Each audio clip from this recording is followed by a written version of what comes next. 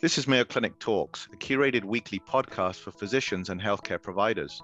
I'm your host, Dr. Sanj Kakar, an orthopedic surgeon with a specialist interest in hand and wrist disorders at Mayo Clinic's Rochester campus. Today, our discussion is centered on fragility fractures, which are fractures that occur from low-energy injuries, such as simply tripping on a curb. They're a sign of underlying osteoporosis and most commonly occur in the wrist, hip, and spine.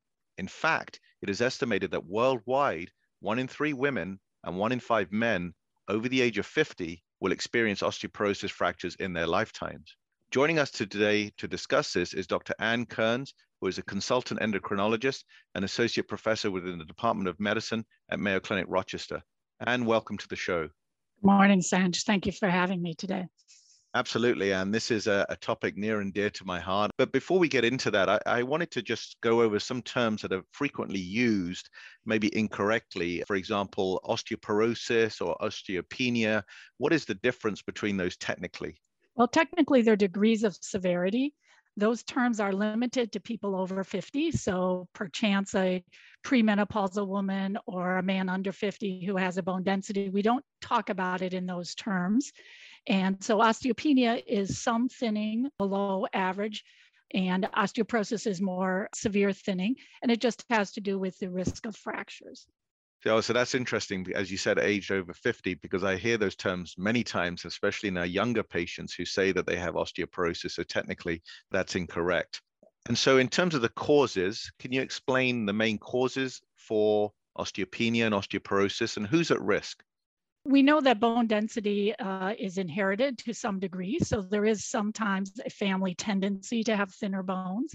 Lighter people have thinner bones than heavier people because the bones do respond to mechanical stimuli in terms of bearing weight. We know people with injuries to the spinal cord who are paralyzed or who have a stroke have thinning of the bones from disuse thinning that happens with non-weight bearing. For most of us, it happens with age. For women, it happens after the menopause when we lose the good effects of estrogen on the bones. For men who don't go through menopause like women do, obviously, the thinning is less dramatic at that time. But men do have osteoporosis and they do have changes in bone density with age. And then there's medical problems and certain medications. Amongst the biggest medications that thin the bones are oral steroids, glucocorticoids like prednisone, certain types of medications used to treat breast cancer or treat prostate cancer that lower the sex steroids in men and women also cause bone thinning.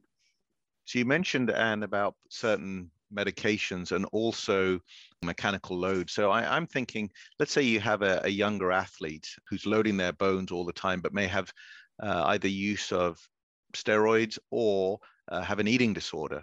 Are they at risk of osteoporosis? Because technically, as you said, it's age over 50, but they're obviously younger than that. So there are some things that happen in young adulthood that can impact your bone density. And for women, it's more obvious if they have an eating disorder because they'll lose their periods. So amenorrhea for an extended time can thin the bones. We don't have quite that kind of indicator for men. So boys do get anorexia, boys do have problems with sex steroids, but they don't get periods to tell them that. So it's a little harder to understand sometimes for boys. So athletes are at risk, especially women, if they don't have their periods regularly. Anabolic steroids, such as weightlifters and things like that, aren't so much associated with bone thinning, but it's not well studied because of the clandestine nature of their use. One of the things I see osteoporosis, for example, or fragility fractures when sadly our patients fall and injure themselves. And that's when they present. But oftentimes it's a silent type of disease. So how should you diagnose this? When should some alarm bells be going off? If I see somebody in clinic, in my primary care practice, that I should be thinking, well, at least I should screen for this. Right, that's a good question. So anyone at any age probably who needs chronic oral glucocorticoids should have their bone health assessed and lifestyle measures reviewed. All women at age 65 are recommended to have a bone density because that's far enough after the menopause when a certain percentage of them just from natural aging will fall into that category. For men, it's less clear when just by age alone they should have a bone density test. Some professional societies recommend it in all men at age 70. Others are less clear. But I think anyone at any age who has a fragility fracture over age 50 should probably be considered a candidate for screening or at least a discussion. So let's say you don't have a fragility fracture, but you're a woman aged over 65 or a man aged over 70, and you have one test and it's normal. And we're talking about the bone mineral density test, I'm assuming. Do you then recommend repeating that after a certain period of time or one and done? It's not usually one and done. And the interval between bone density tests, whether it's normal or abnormal, depends on the value of that baseline test. So the closer it is to osteoporosis, the sooner you would remeasure it, but also what we expect to happen. With normal aging and a normal bone density at age 65, the interval to the next one can be long. But if in that time frame a person develops polymyalgia rheumatica, for example, and needs chronic steroids, again, that would necessitate reconsidering when you do the screening. So it's a combination of what the baseline value is and what the expected rate of change. With normal aging, the rate of change is relatively slow. So it kind of then depends at age 65 what happens to you medically and where you are when we screen you. I see. As far as your bone density. Yes. Now you mentioned those baseline values, and when you get these reports, they talk about Z scores and T scores. Can you just explain what they are and how you use those to A, diagnose, and B, also follow progress with treatment? It's often confusing. When we talk about bone thinning, the machines use as a reference the average bone density of a young woman at her peak. And this is for both men and women. So the T-score is the standard deviations below that peak. Even though we don't measure individuals at their peak, it's that reference. Z-scores are the standard deviations below the average for age. Some machines adjust for weight, but that depends on how the settings are. So that's the difference. When we're talking about young people, we use the Z-scores to talk about they're below expected for age or within the range expected for age. And that's where, again, that age range, we don't use the terms osteopenia and osteoporosis. It's important for everyone to realize that we never tell a patient you have the average bone density of a 90-year-old. We just don't talk about it like that, just like we don't talk about people who are overweight that they have the weight of, someone who's much taller than them. We don't talk about it. So I would be cautious about people using it that way. Interesting that the reference is of a healthy woman, and yet that's used for men as well. You would think that you would have a standard for a man as well, no?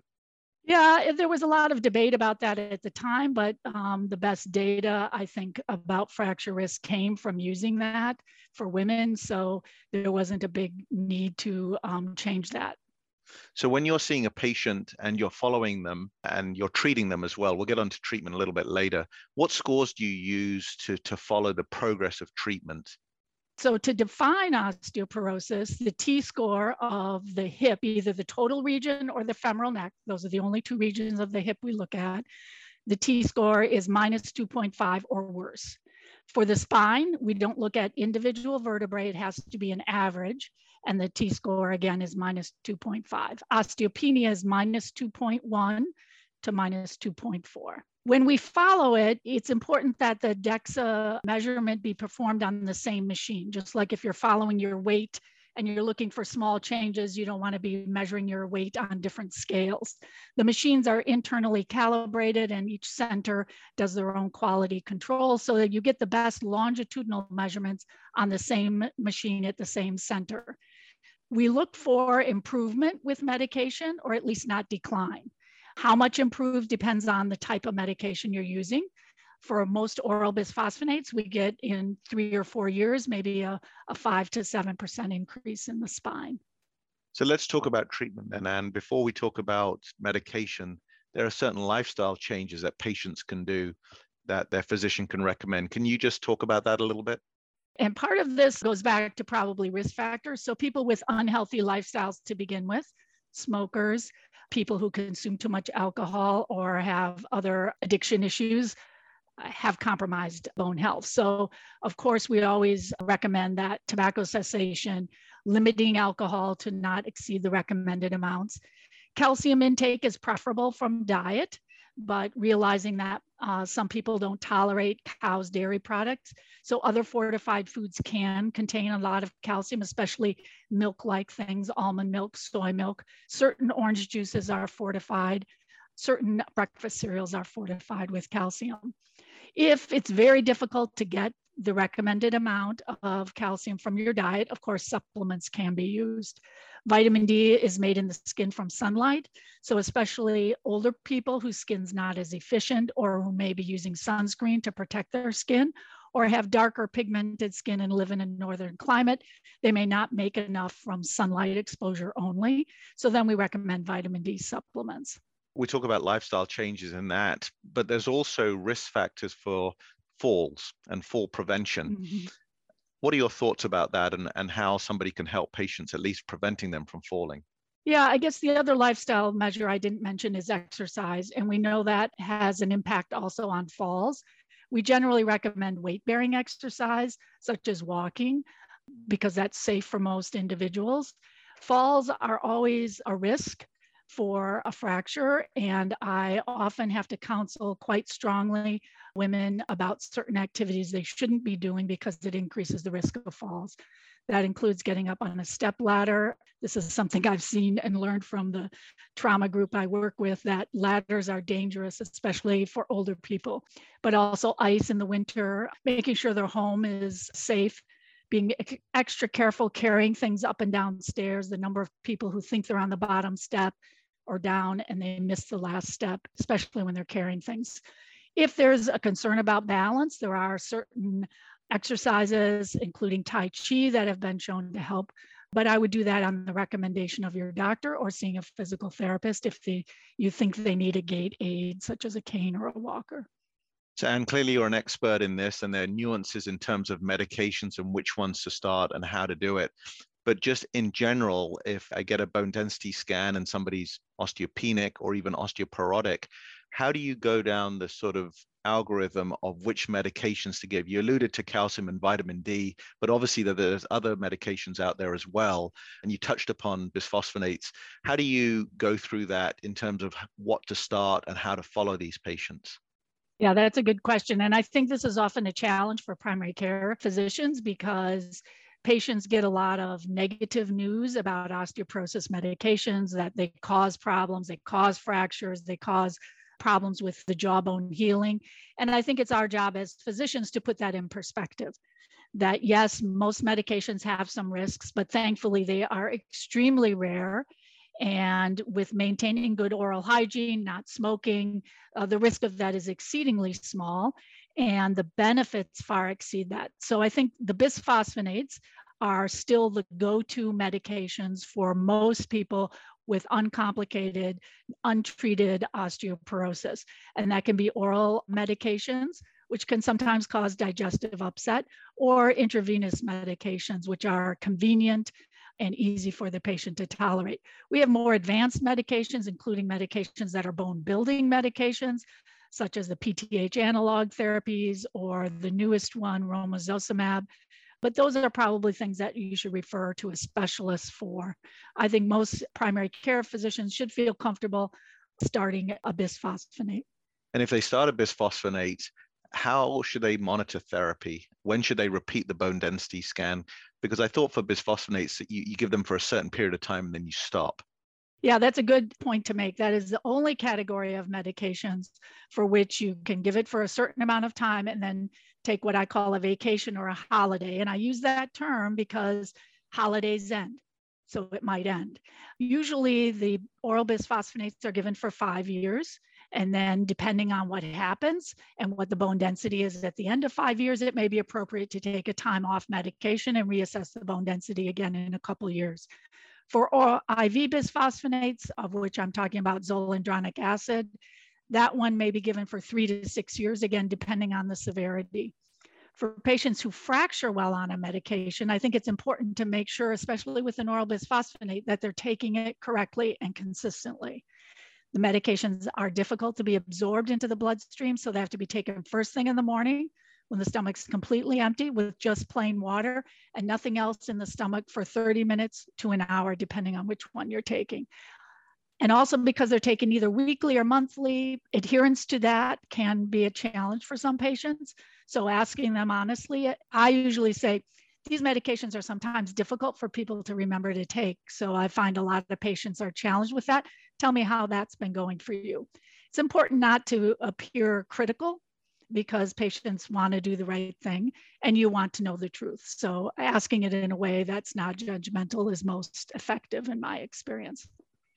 So Anne, given your passion in this field, especially in fragility fracture management and also preventing additional fragility fractures, I know at Mayo Clinic, you've been instrumental, for example, in working with our orthopedic trauma colleagues, where patients sustain a hip fracture, for example, or within the hand division, you've helped us with patients who have a distal radius fracture. Can you talk about that sort of service and what you're seeing?